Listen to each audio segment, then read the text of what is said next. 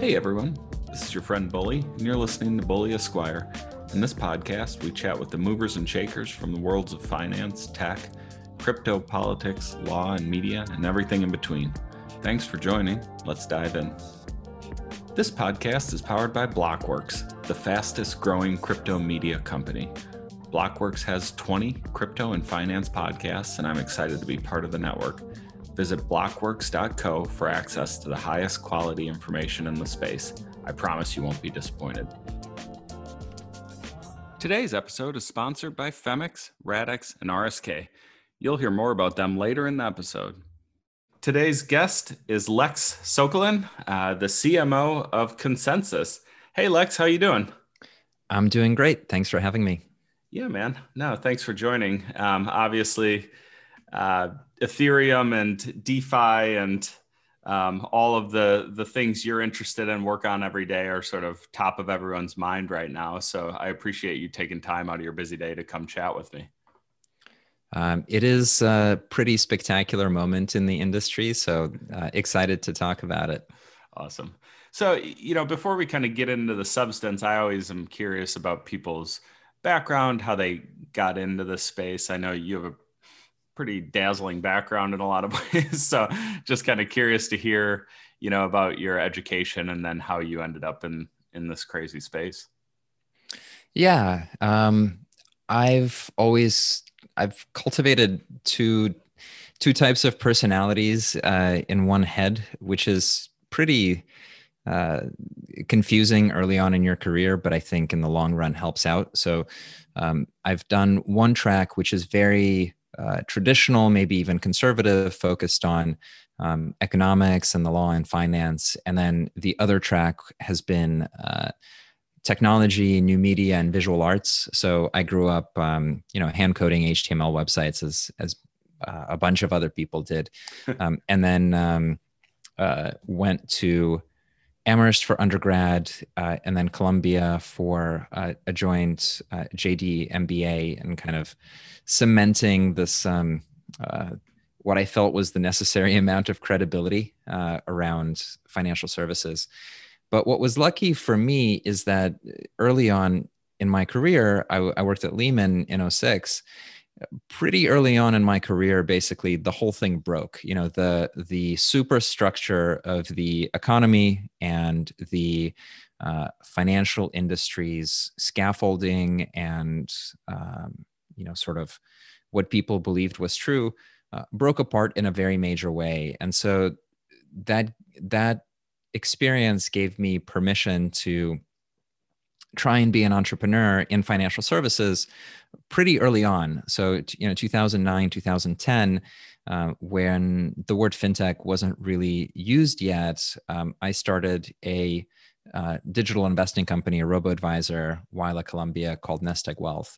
And that took me on this entrepreneurial journey of thinking about, how do people buy financial services? What should be the storefront? What matters? What's personal financial management? How does that connect to traditional finance?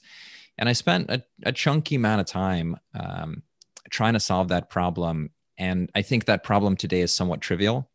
Between the Betterments and the Robinhoods and the Revoluts and the Chimes, it's very clear that branches are dead and everything lives in your phone. But at the time, it was still an open question. And that kind of got me hooked on this frontier of the intersection between finance and technology and emerging platforms. And eventually that winding road took me to crypto and blockchain. And I think the really fundamental things that are now going on in the transformation of the economy. Mm-hmm. Yeah, I'm really curious to dig into a lot of the stuff with you, particularly given your broad experience in the space and in the financial services sector. When you were at Lehman, I don't think I know anyone who was at Lehman during that time period. So this is really interesting. Was the writing on the wall, or was everyone just sort of heads down, still working?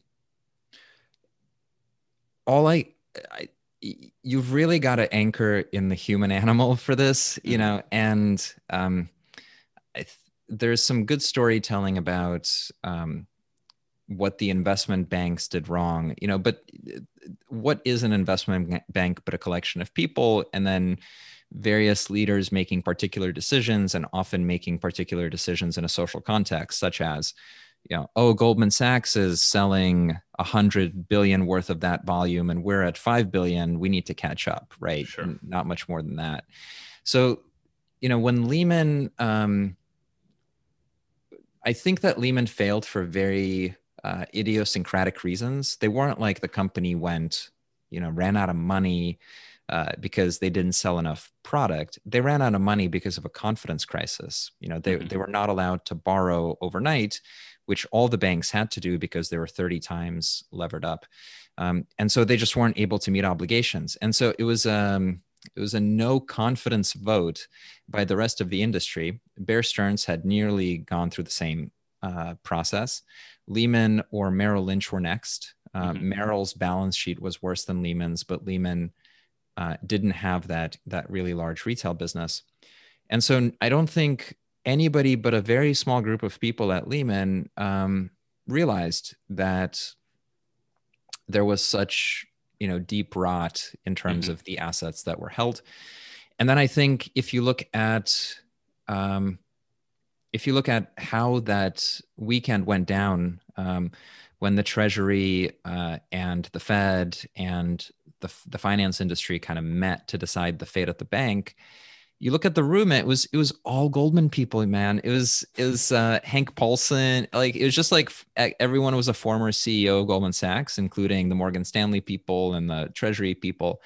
And Lehman had been making trouble for a while trying to go after it. And I don't think that Dick Fold was a favorite of those individuals. And I think it was an idiosyncratic decision to pretty much just teach him a lesson. And it depends who you ask, but I think the repercussions of letting all those financial contracts fail and get unwound was probably far worse than if it had been a softer landing. Yeah. It's funny how, like, at the end of the day, when you really dig deep, it ends up being like people, right? Like people just interested in other people, or, settling scores or what have you. That's an interesting story. Yeah. And the people they're also, like, there are truths in the world about the physical state of, gravity and, like the laws of is it raining or is it snowing outside? How much does this weigh? Those things are true.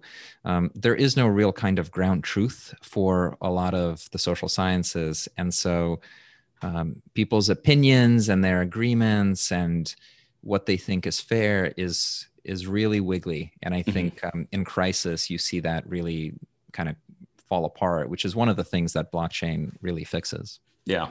Do you see any sort of parallels from your time at a big bank in 06 and 07 to like right now? Do you think, with all the sort of recent Robinhood stuff, and we can get into all of that later, but do you think we're sort of at a similar point of overheating bubble, ratcheted up leverage, or do you think this time's different? Oh boy. I think it's a really different macroeconomic environment. In many ways, far more bizarre, where there was a clear asset class, in the 01 to 08 macroeconomic journey, which was the housing asset class. And there was a particular approach to tranching the risk of underwriting mortgages, where everybody wanted to print as much debt as possible. Nobody held the debt. You then sprinkled tranching and derivatives and structured notes on top and distributed it to wealthy investors and made the risk hard to see and understand. And, that created holes in the various balance sheets and various essentially confidence crises. And I think what is consistent from that moment is the fallout, like the price of that injury, and the injury being that, some of the financial firms were made whole. And in retrospect, some of the financial firms are doing way better, whether it's the JP Morgans or the Goldmans of the world. They're doing way better today than they would have without the support of the government. I think that injury of supporting the industry, but not protecting the regular person, that the price from that injury has never been paid. Like, that scar today is what is behind GameStop. It's what behind the crypto movement. It's what's behind people waving the flag of democratizing financial services, even though that at this point is sort of a meme. I don't think it's behind, Occupy Wall Street and 4chan and all of these different swirls of kind of anarchy and chaos. Yeah, and there's an interesting sort of juxtaposition against the, TARP in 08, which was, I think, like $800 billion or something. And now these like massive stimulus packages, which dwarf that, and, are primarily focused on, I guess, large corporations, and to a smaller extent, small business owners, and then to a very smaller extent, just normal people who make under $100,000 who get like a $600 check. So, it almost seems like we're making the same mistakes again, where we're saying, here's $600 for a year, try to figure it out. And then we go and we bail out airlines and we bail out other large corporations who have been doing massive share buybacks for the last 15 years. How quaint TARP seems, right? Right. Yeah. How adorable this idea of paying back what we borrow, and balancing the budget and so on.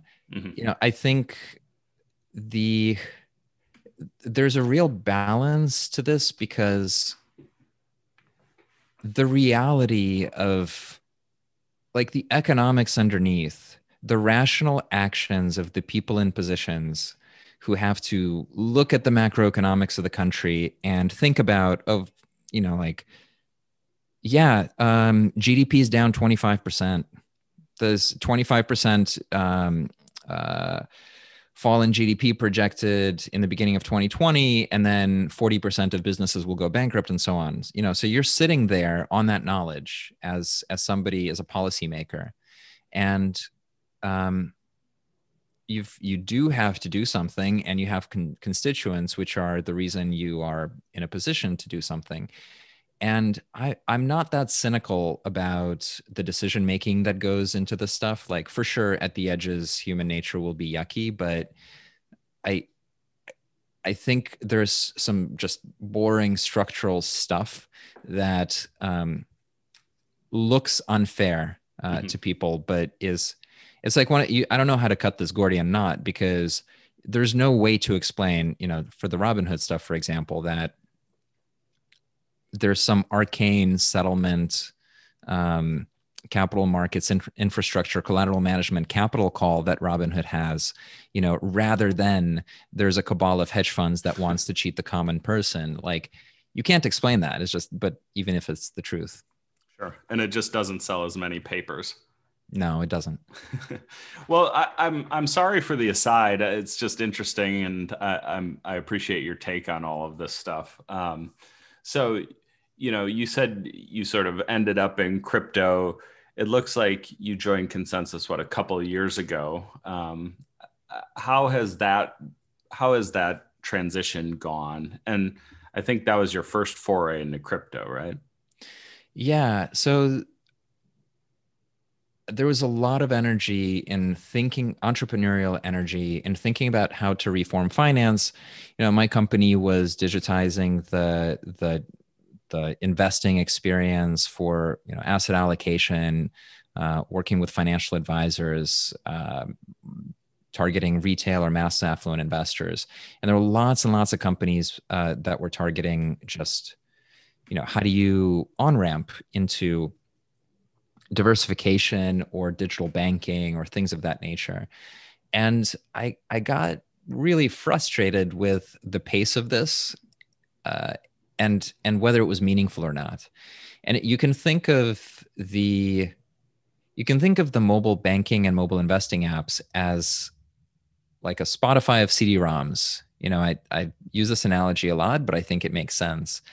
Spotify it doesn't work unless the music itself is digital, right? Spotify is distributing digital music.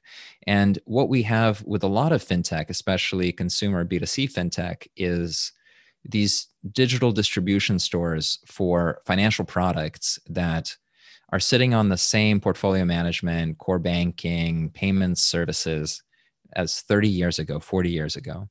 And so, it's just these archaic financial products. And so I think the opportunity in 2021 is no longer about how do you put a bank in the phone. It's how do you make the manufacturing of financial products digital in the same way that the CD-ROM is replaced by the music file, or the book is replaced by the text on the internet, and the cassette is replaced by YouTube, and so on. So the actual financial product, whether it's a deposit or a money or an equity or fixed income, that thing itself is natively digital. It has its own property rights. It has its own economic attributes. And so I was in a role kind of helping investment funds think about digital transformation in large financial services companies. And this just became obvious, that what Bitcoin's doing to finance is what Napster did to the music industry, in the sense of like digitizing and transforming, disrupting the underlying making of that product. And I think Ethereum is a really fascinating next gen version of that, because not only do you have the economic property rights and the financial instrument, but you have a computing platform that can encapsulate the entire financial infrastructure of the world.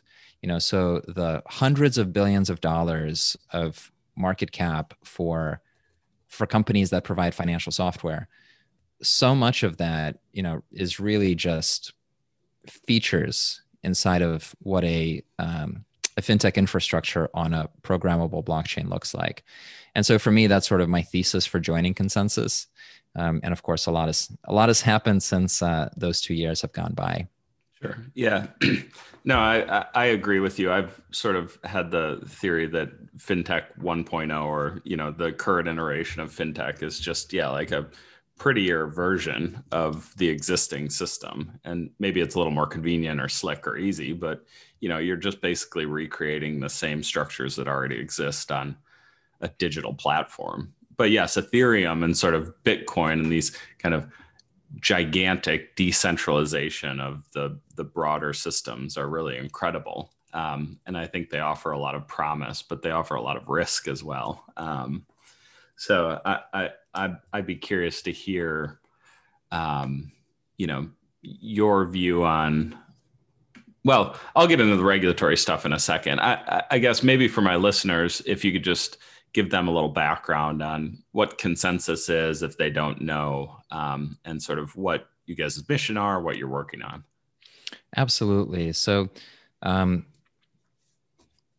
Ethereum blockchain is a computing platform. So you run software on it, and it syncs the outcome of the calculations within that software across all of the different nodes in the network. So you can kind of derive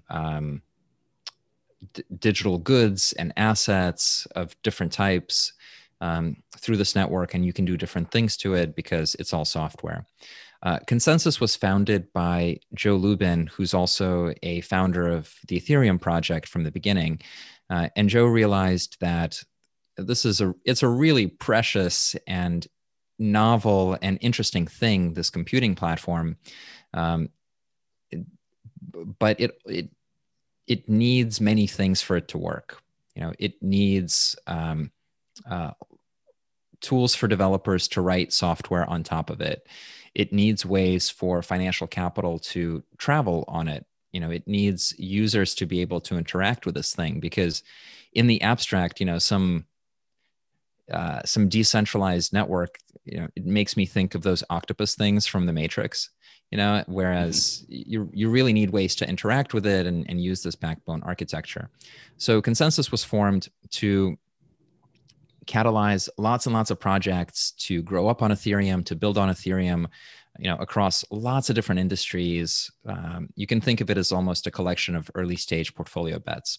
So in its first iteration, ConsenSys seeded about 100 different projects to build, different solutions for Ethereum, whether it's around music or around finance or healthcare or identity and so on. And that was this Cambrian explosion in 2017. The next stage was to say, okay, there's all this interesting stuff. How do we start to commercialize it and bring it to the traditional world, to large institutions, to banks, to healthcare companies? And so we built out a services arm that was able to work with, some of the world's largest institutions on trying to plug in the Ethereum-led systems and software into the various things they were doing. So in the discussion of central bank digital currency, or identity, or like the World Health Organization, there's a whole bunch of projects, in the hundreds, that we've done to try and commercialize Ethereum or do proofs of concepts. And that took us to about 2018, right before I joined, which I think separated the successful projects, or the ones that were kind of clearly working, versus the ones that were more aspirational and were much more futuristic. Were bets about how humans will be in 10, 20 years versus today. And so the company restructured very heavily last year. We did just a ton of lift to put ourselves into a new structure. And so that structure is, there's a software business, which is ConsenSys, and we've separated out all of our portfolio management and investment activities into a separate fund company. And in the ConsenSys software business, we focus on three things. Number one is user enablement. So our crypto wallet is called MetaMask. It's the leading Ethereum wallet with over 1 million monthly average users. It's how people access this ecosystem. And so getting people to enjoy basically the app store that Ethereum provides through MetaMask is number one. Number two is developer enablement. And so for there to be an app store full of things that people like, there have to be apps. And we have a product called Infura, as well as a product called Quorum, and a diligence product, which basically make it easier to build on Ethereum. It's an enablement focus to have lots more applications. Sure. And then number three is financial enablement. And so that is, we have a suite called Codify, which connects into decentralized finance, that does digital assets, works with institutions, and is really all about trying to get financial volumes into the network. Today's episode is sponsored by Radix. In the current financial system, transactions are slow, inefficient, and expensive. And even supposed decentralized finance platforms, or DeFi for short, like Ethereum, were not designed to support the number and speed of transactions necessary to scale DeFi. Ethereum's solution for this is sharding, which results in scalability at the cost of composability. Radix is a new cutting-edge Layer 1 platform for DeFi applications. Radix is specifically designed for DeFi, providing speed, security, and scalability. Radix uses its own next-generation consensus system called Cerberus, which has achieved over 1 million transactions per second in recent testing. Try doing that on Ethereum. Learn more at radixdlt.com. That's radixdlt.com. The DeFi revolution is the next big opportunity in the crypto financial market. RSK, the Bitcoin-based smart contract platform, is hosting exciting, secure, and rewarding apps that allow you to trade, lend, and borrow, all on the most robust smart contracting platform, powered by more than 60% of Bitcoin's computational power. For the holders out there, why let your Bitcoin just sit there when you could be earning money? Put your Bitcoin to work. Trade without selling, spend without selling, lend and borrow on the most trusted network in the world.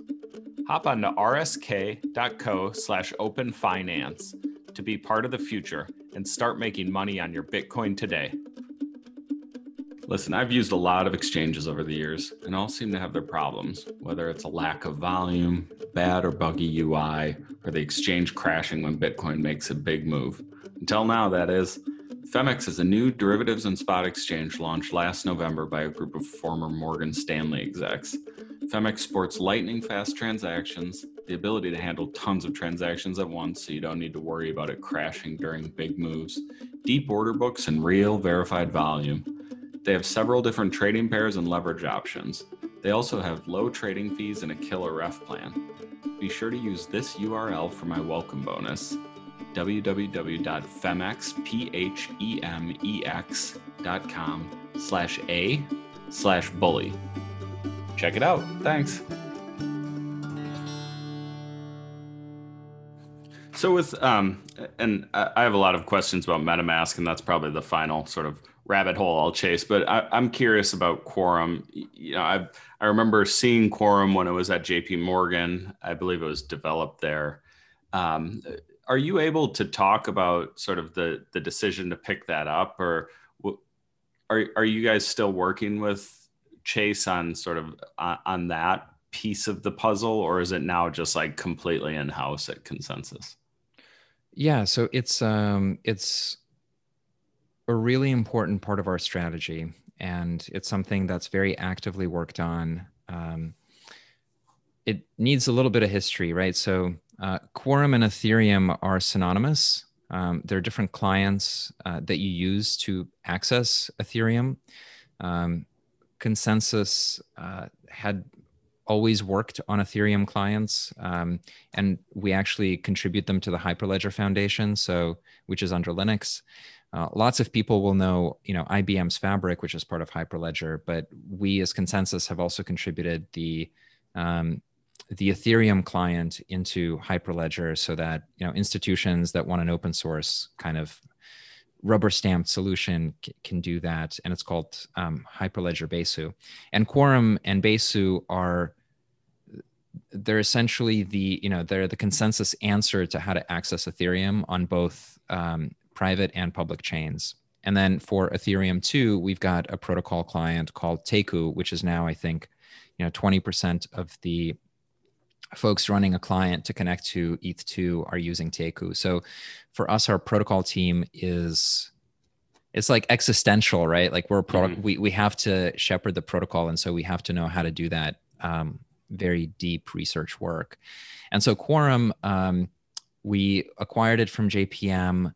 They put in an investment check last year into the business, and we've essentially merged a number of this protocol development work streams, and our JPM is an ongoing client using Quorum for the networks that it runs on top. So they do the financial software on top, and then ConsenSys does the blockchain protocol part of it, which is Ethereum based. The kind of the small print, and this is a small print around getting more institutional adoption, is that we want the whole financial industry to be on mainnet Ethereum 100%. That takes regulatory sort of grind to get there. And then it's also, performance is an issue until layer 2 and all the rest gets implemented.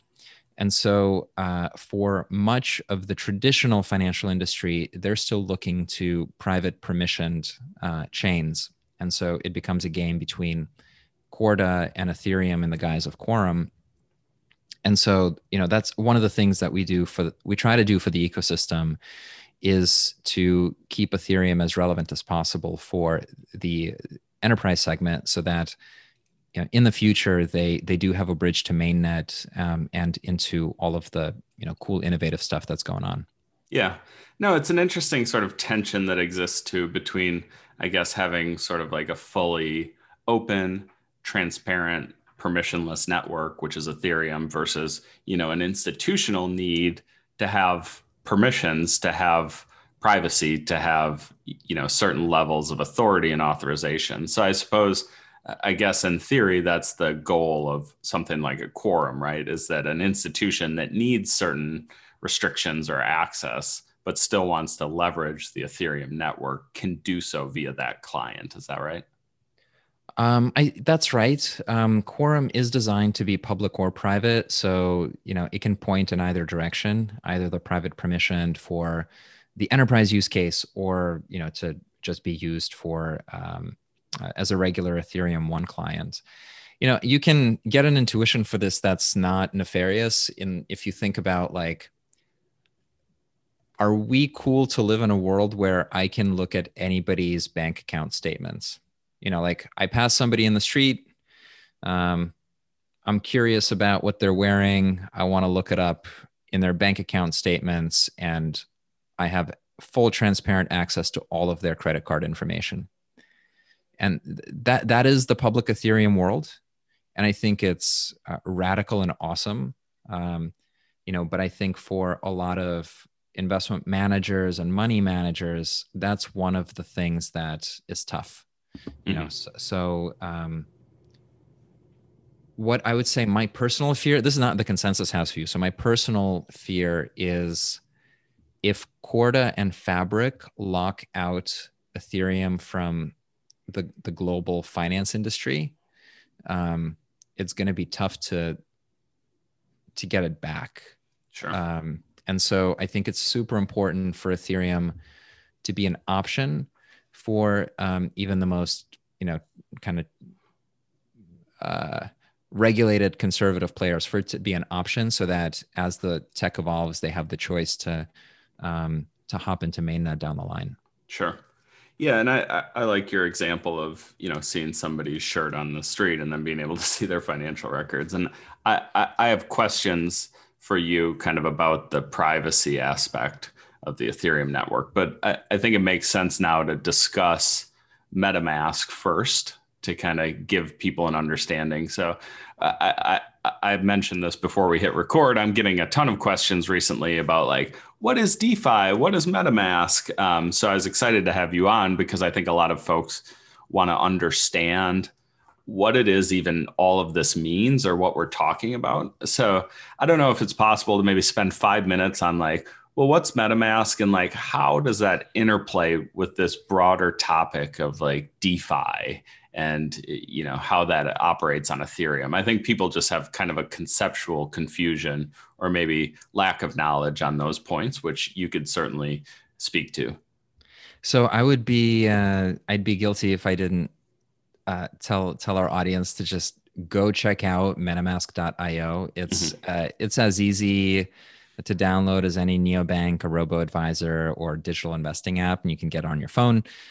Or if you're running, Chrome, you can get it as an extension in your browser. And so the easiest way to play with a toy is to play with a toy. So it's just metamask.io. But in terms of conceptually what's going on, again, a little bit of context. So in the physical world, things are simple. You got a pocket, and before there was a phone in your pocket, there used to be a wallet in your pocket, and you'd put some cash in there, and probably some identity cards, your driver's license or whatever. And before COVID, you would go to a store, and if you like something, the store doesn't know your identity, and it doesn't know how much money you have. You just have some stuff in your pocket, and you pick whatever you want to buy. You go to the counter and you take out your wallet and you pay and you leave. And you always have your money. It's your money. It's your wallet. You bring it wherever you like, to the stores that you go to. When we go to the internet world, what happened is that digital goods collapse their price to zero. And so, digital goods are basically free. You become the product, and you get advertising against you. And that becomes sort of your identity. And then every large shop that you go to, whether it's Amazon or eBay or Netflix, pick any shop, you don't bring your money there. What you do is you create an account at that shop, like a little locker, and into that locker, you put all your most important, valuable stuff. You put all the data that you have about what you look at. You put your credit cards in that store's locker, and then you put your identity into that store's locker too. and you walk away. And so when you're in a mall and you're walking by all these different stores, 3 stores, 5 stores, 20 stores, and each of these stores has a locker with all your stuff in it, with all your money in it. And it's a bizarre, crazy, twisted backwards norm that we've all adopted. And so the version of the world that blockchain's going to is just reverting to that natural state of you don't have a little locker of your identity with every single website. Your identity and your assets and your money are yours. They're in your wallet, in your pocket, And so when you show up to a blockchain based Amazon, they don't know anything about you until you allow them to interact with your wallet. They don't know how much money you have, and they don't know what you hold. They don't know what you're looking at until you allow them to interact with your wallet. And so, we're kind of trained in our apps to think about, this is Square Cash, it's my payment app, or this is Chime or MoneyLion, my banking app, or Chase, my banking app. MetaMask is kind of like your banking app, except it's a little bit more powerful in the sense that it's really holding the access to your blockchain-based assets, and it is what you use to interact and pay in all of these different decentralized applications, in these applications that are running on blockchains. So MetaMask is your essentially both your entryway and your non-bank bank in a sense, because that's where you hold your assets. And it's also what protects you from spying and generates your privacy, because you can permission or non-permission different applications to interact with you. And so that's the core function of MetaMask. And, you sort of hear colloquially this term thrown around, Web 3.0. Is what you're describing basically a description of that? Yeah. It's, so Web 1 is a whole bunch of HTML flat pages, right? So you're going around looking at websites, and the websites are all flat. They don't do anything. They're just like little pages torn from a book, arranged on walls that are hyperlinked together. And then Web 2 is, you've got these pages on the wall all of a sudden are interactive. So think to Facebook in 2005, or think to when Google Sheets and the Google Office started coming out. Cloud-based software, where the software doesn't run on your computer, on your desktop, it runs on the cloud, and then the browser just displays to you the computations that are done on the cloud. So Web 2 is this interactive internet. But the problem with this interactive internet is that, again, you've got to have a little locker in every single cloud and every single service that you interact with. And we run into these privacy issues, these big data issues, these Cambridge Analytica, all the stuff that we don't like about Web 2 is structurally anchored in how the industry works.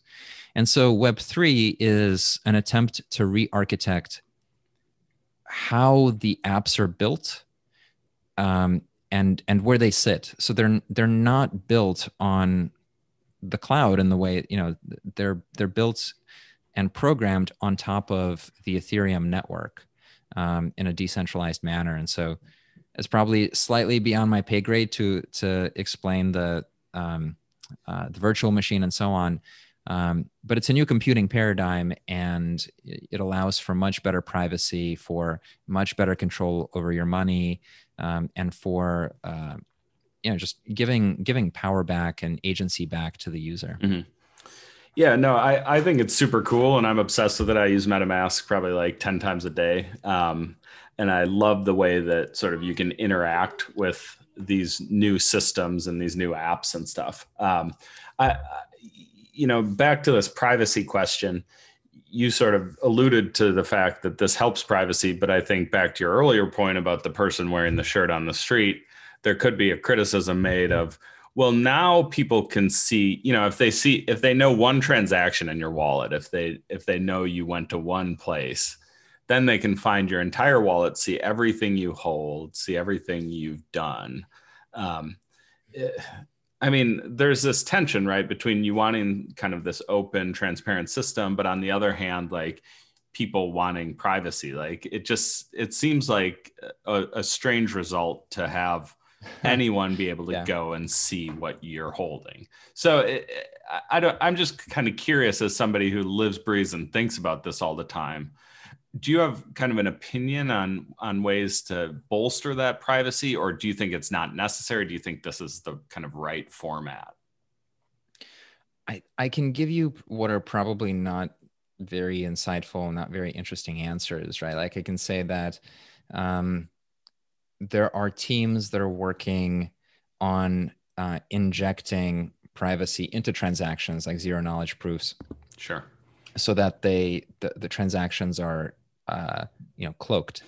There are solutions like mixers, which will kind of put your funds together with everyone else and then dissipate it out.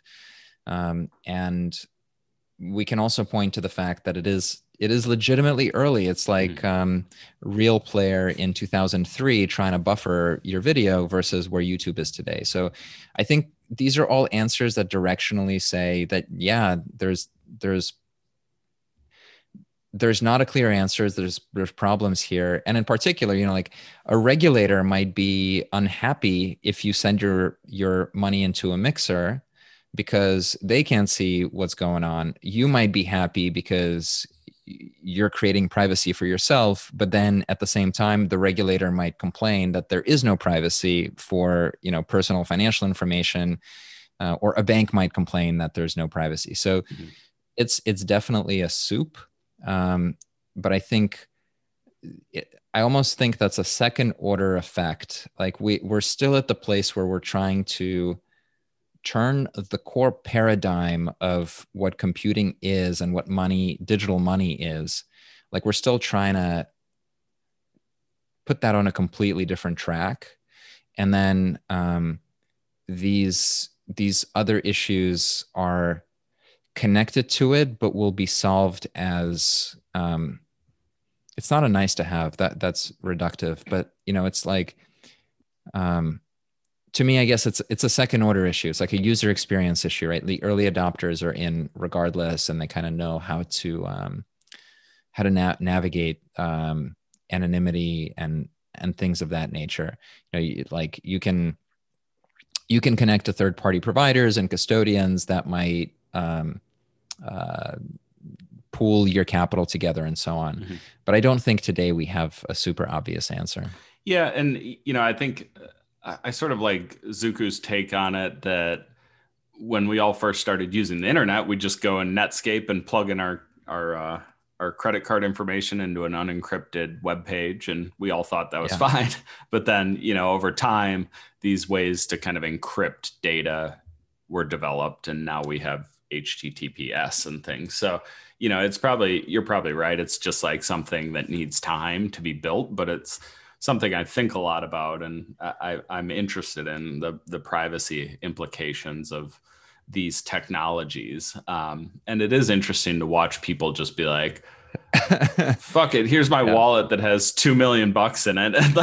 And like some people on Twitter have their like Twitter name is their Ethereum wallet, and you go to it and it has $300 million in it. You're like, oh my God, these guys just don't care. But I think to your point about, well, it's early adopter. It's almost like a game at this point, or just something that people are tinkering with. And that's how new novel tech gets built and tested and hardened over time. And then, as it develops, we can layer on or build around these other privacy and other, sort of secondary issues that are and necessary. Think about it this way. I keep going to this analogy because for me, and I think for a lot of others, it's very visceral. So like the experience of Real Player in 2001 or 2002, where the premise of Real Player was video over the internet, and it was a horrible experience. It was tiny bandwidth, right? Dial-up bandwidth, trying to eat compressed video in a pixelated screen.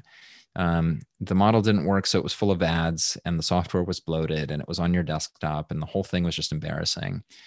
But their thesis was 100% right. I mean, we're in a place where people are posting LinkedIn videos every day of their live streaming, or, Twitch, or pick any platform, YouTube, where a large portion of the internet's content is video. So the secular bet is entirely right.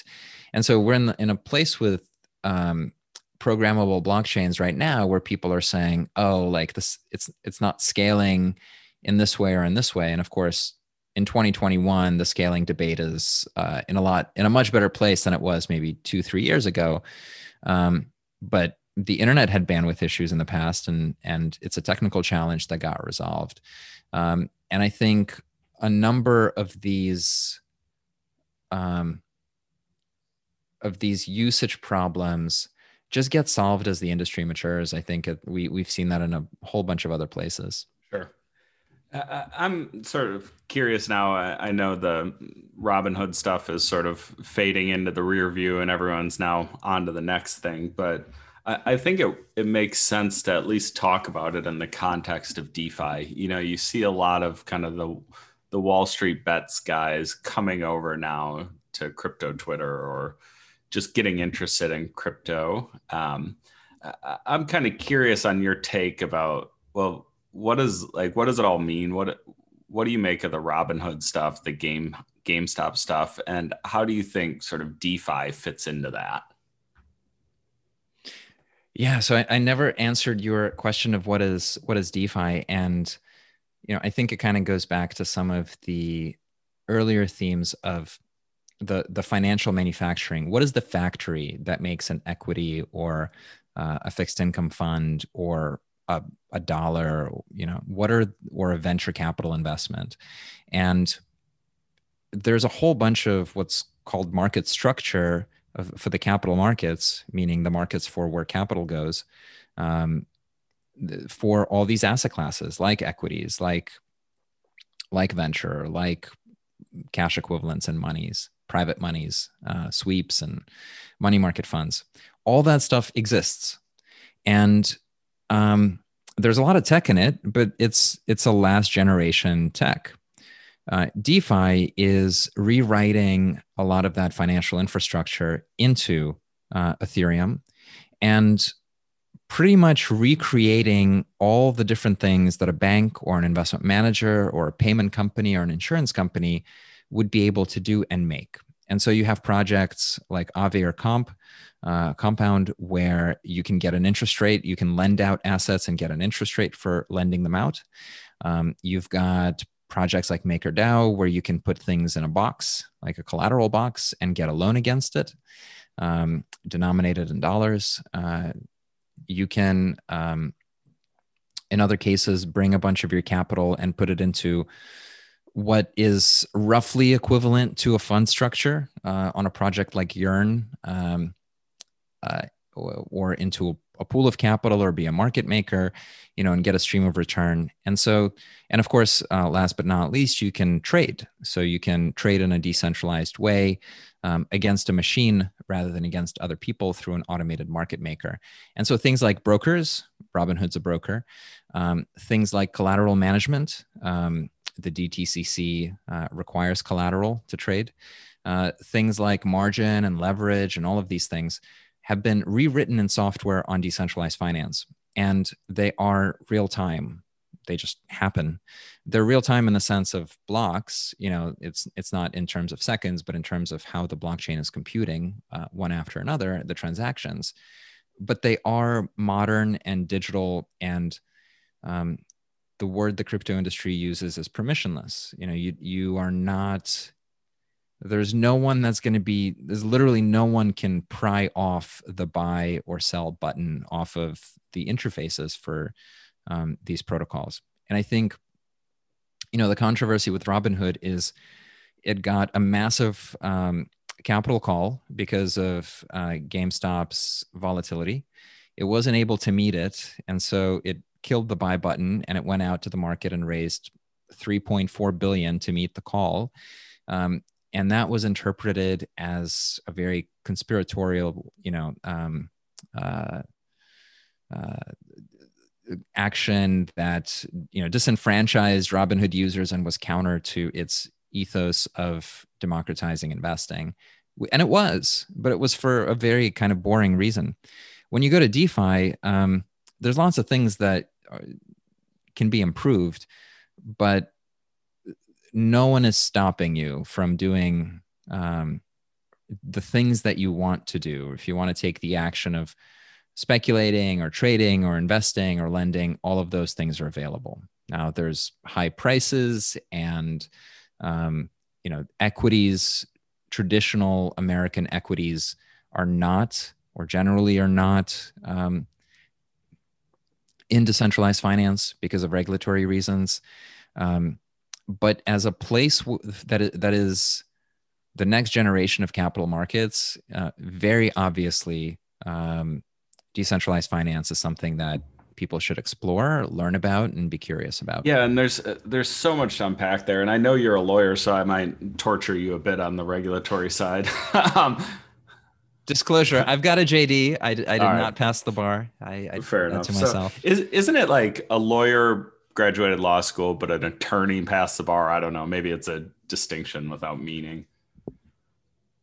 I'll defer to counsel. Fair enough. I'll just call it semantics. But I mean, as somebody who, obviously has a great depth of knowledge on this stuff, I'm just curious because I think over the last, at least this is my take. So over the last couple of years, there's been sort of this cold war between crypto and regulators where regulators are like, well, we don't really like this stuff that much, but there's on and off ramps. There's centralized exchanges, and the people that are sort of the targets of regulators tend to be like centralized players in the space. And now, I mean, I'm just curious to hear if you think that sort of like this broader decentralized exchanges and like really the explosion of decentralized systems that allow for all of these novel financial products and services will kind of trigger the attention of regulators, or how do you think regulators are going to deal with this evolution and the decentralization of these products? So this is a multi-level global game. As a regulator, you are, of course, shepherding your own financial markets.